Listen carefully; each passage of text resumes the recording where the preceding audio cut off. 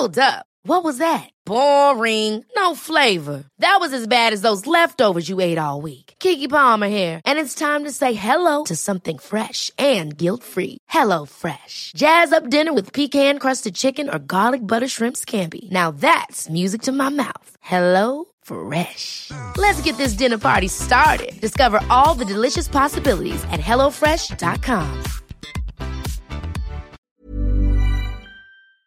Hello and welcome to the Heredity Podcast with me, Dr. James Bergen. Since May 2018, I've been interviewing some of the incredible researchers who've published in Heredity. But all good things come to an end, and after 5 years and 87 episodes, this is going to be my last Heredity podcast. Of course, the podcast will go on without me, and I'm leaving it in a pair of safe and familiar hands. I'm delighted to introduce the new host of the Heredity Podcast, Michael Pointer. Mike, welcome to the podcast. Hey James, lovely to be back. So some people might actually recognize either your name or your voice or both because you've actually been on the podcast 3 times already. But for everyone else, can you just tell us a bit about yourself and the kind of research that you do? Absolutely. So I've been on before talking about tribolium beetles and what a great model system they are. And I use them to study various aspects of population biology, things like how does dispersal evolve and how does sexual selection affect population fitness. Amazing. And of course, Mike, you aren't the only new face at Heredity, because last year Professor Barbara Mabel stepped down as Editor-in-Chief after a really successful tenure. So also joining us is the new Editor-in-Chief, Professor Sarah Goodacre. Welcome to the podcast, Sarah.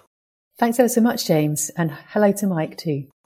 Personally, it feels really poetic that you're on this episode because you were actually on my very first episode way back in June 2018. But for those who haven't been with us since the very start, can you just introduce yourself and tell us a bit about your research? So my name's Sarah Goodacre and I'm a professor at the University of Nottingham. But I've really been part of this heredity community, particularly in the area of population genetics, for a long time, for decades, in fact. My first conferences were within this community and I've really stayed in it throughout all of my research career. So I'm really excited to now be part of what comes out of this community, which is the research and actually its published forms. Amazing. And the aim of this podcast is really for people to get to know both of you. And Sarah, since you've been in post now for about 8 months, I thought we could start with you. What is it that made you want to take on the role of Editor-in-Chief of Heredity? Being editor-in-chief of a journal like Heredity is obviously something that you think very carefully about and are absolutely delighted that someone might ask you to consider doing. This podcast, I think, is one of the reasons why I feel Heredity is such a good place to try and make a contribution as an editor. It's a space where members of my group have had a chance to talk about their work, and it really reflects the kind of community that it is. So I work now on spiders, 8-legged creatures, and their silk genes.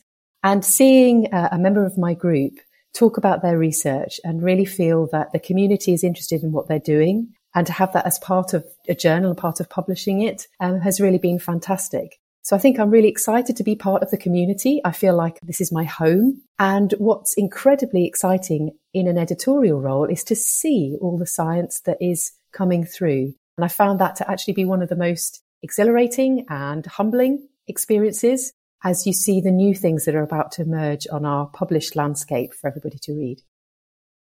Definitely. And I guess you kind of hinted at a few bits there, but how has it been going so far?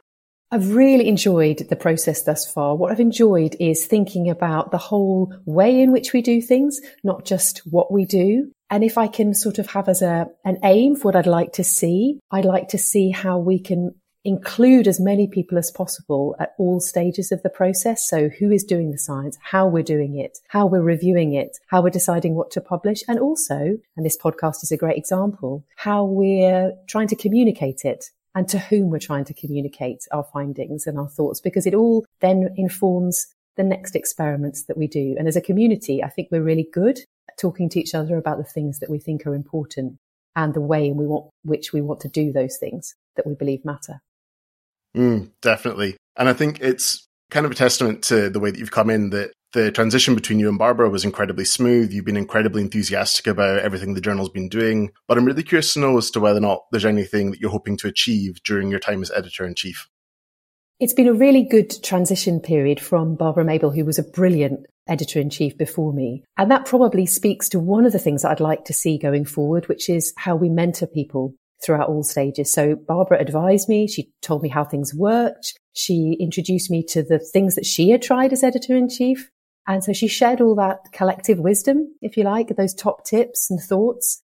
One of the things I'd really like to build on, which really builds on what people have done over the last decades, is to increase the diversity of editors within our associate editorship, because there you just get this really vibrant community, which it is, of people with different thoughts and ideas from all around the world, who come from perhaps slightly different traditions, but all of whom are kind of pointing forward to what should the future look like. If you look how far the Genetic Society, which is behind the journal Heredity, and Heredity itself has come, I found an old copy of the journal from 1978. My PhD supervisor, Professor Brian Clark, who was one of the real sort of brilliant members of the population genetics community, I found amongst his things an old copy of Heredity from 1978. And the cover looks rather different now. And the shape and the size, the physical size of the journal is rather different. But the scientific sort of spirit remains the same. And yet we are moving forward. We are more forward looking. We are trying to embrace new ways of doing things. And one of those opportunities comes from just having a large number of voices in the room, whether it's in terms of being an author or whether it's in terms of how we act as editors.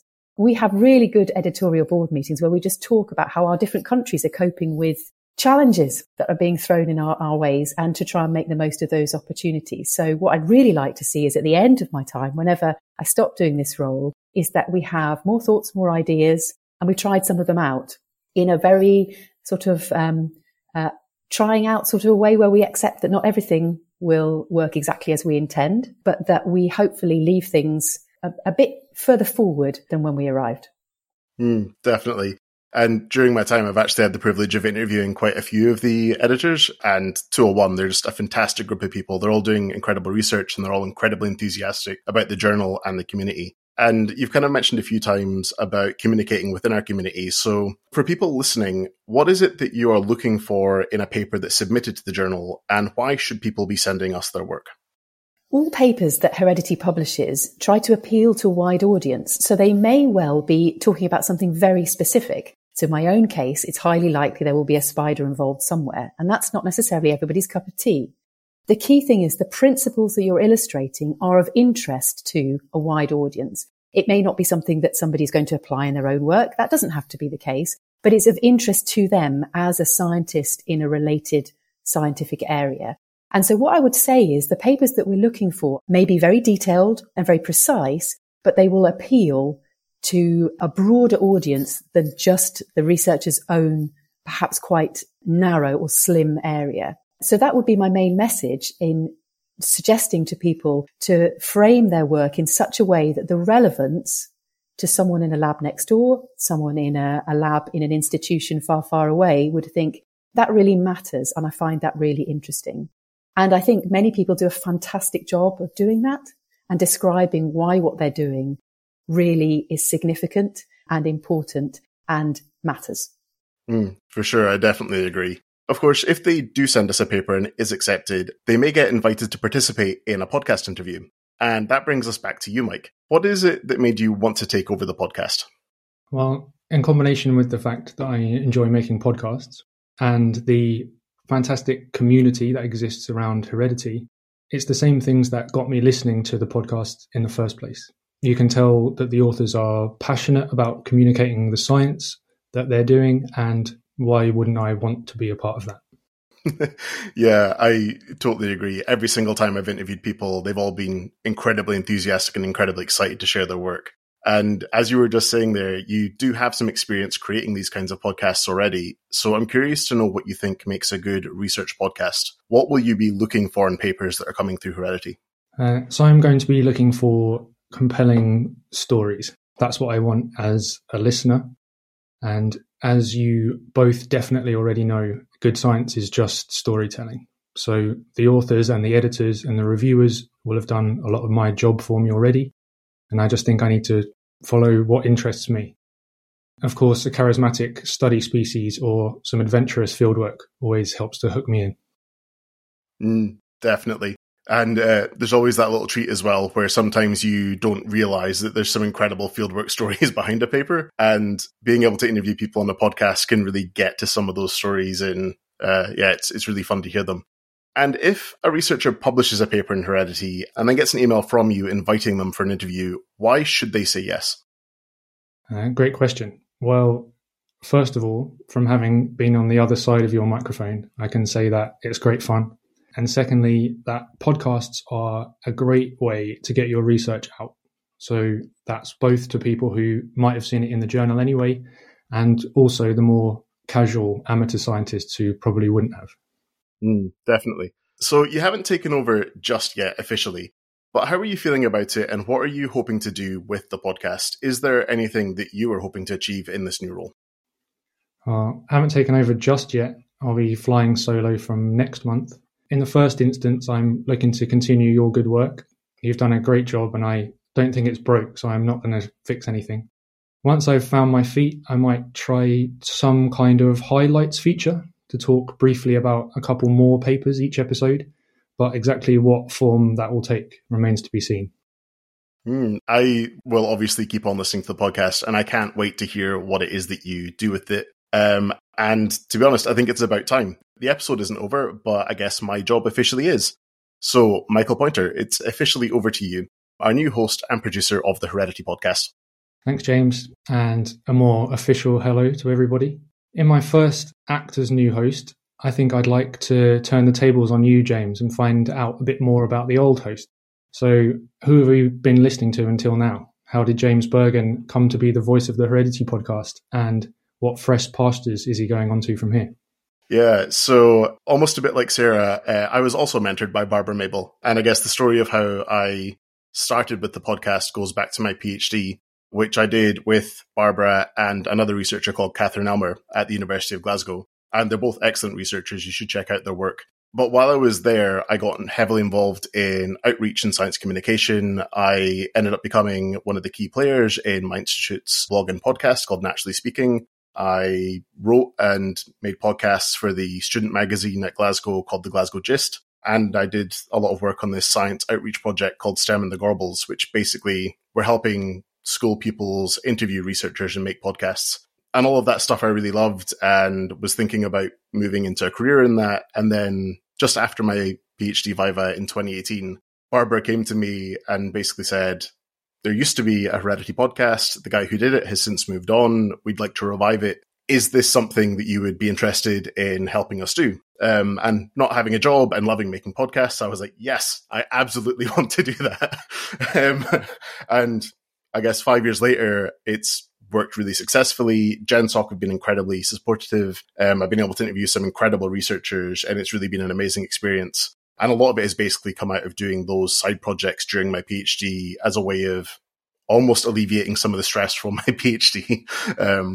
What I'm moving on to next is a bit different. So since finishing my PhD, I've been moving away from biology. And for the past few years, I've been working as an instructional designer. So basically what I do is I create e-learning and classroom-based courses in various aspects of measurement science. So like the last one I've worked on has been on trustworthy artificial intelligence. So it's a different kind of science communication. And I've been focusing very heavily on user experience, accessibility, inclusivity. I've started joining some equalities committees at my work. I've joined my local union, become a rep there. So what I've moved into more has been education and effectively equalities and diversity and inclusion. Cool. Well, it sounds like you're not going to be getting bored. No, not at all. While we've still got you here, you said earlier that you've made 87 episodes, but I'd like to know which one is your favorite. And no being diplomatic about it. I know you've got one. I feel it's a bit mean considering that you've both been on the podcast before. So there is a pressure to say aquatic spiders or tribolium, but there have actually been a lot of really good episodes, and it is really hard to think of a favorite because depending on how I think about it, that answer kind of changes. Like I've been able to interview some people who've worked on these really iconic systems. So I interviewed some people from the Brody Lab who have this system with toxic newts and garter snakes that predate on them. And it's been like a key component of evolutionary biology education, like for my entire career. So getting to interview them was incredible. I've been able to interview some people who have been incredibly influential, like Anne Yoder. People outside of evolutionary biology might not know who she is. People inside evolutionary biology almost certainly will. And I got very excited when she agreed to do an interview with me. But I guess there are two episodes in particular that really stick out to me. One is with the former president of the Genetics Society, Professor Enrico Cohen. And we had a chat about science communication as a form of storytelling, a bit like you were saying earlier, Mike, and how storytelling kind of facilitated the emergence of the scientific discipline and the evolution of human intelligence. And that was really cool because Enrico was really instrumental in setting up the Genetics Society's Communicating Your Science workshop, which I know I went on as a PhD student. I know you went on as a PhD student. I'd encourage anyone who's a PhD student who wants to learn more about communicating their research to look at and go on. It's an incredible experience. So that was just a lot of fun, basically being able to talk about science as a form of storytelling. The other one that really sticks out was with a high school teacher called John Hale from a high school on the island of Jersey in the Channel Islands. And he was joined by a couple of his students who were both 17, Daisy and Caitlin. And they were doing this incredible project where they'd gotten their hands on these portable next generation sequencers called MinIONs. And they were sequencing the genomes of daffodils on Jersey as high school students. And it was kind of the first time that a lot of these pupils had taken like control of their own scientific project. They got to learn tons. They were using technology that even during my PhD, I wasn't able to get my hands on it because it was so incredibly hard to get hold of. And it was basically about inspiring the next generation of geneticists, of evolutionary biologists, of plant scientists. And a lot of the students did actually change their minds on what they wanted to study when they got to university. So just hearing about that project was incredible and it stuck with me. And I know that some of the editors really went above and beyond to help get that paper into a very sort of journal-specific format and really help them write it. So, yeah, it was an incredible experience. Nice. And I'm not at all bitter about you not choosing the Tribolium episode. So, actually, funny story about the Tribolium episode, and hopefully Barbara Mabel will be okay with me saying this, but that is the only episode that I have ever put out where Barbara Mabel has emailed me back straight away being like, I now have to find a way to work on this system.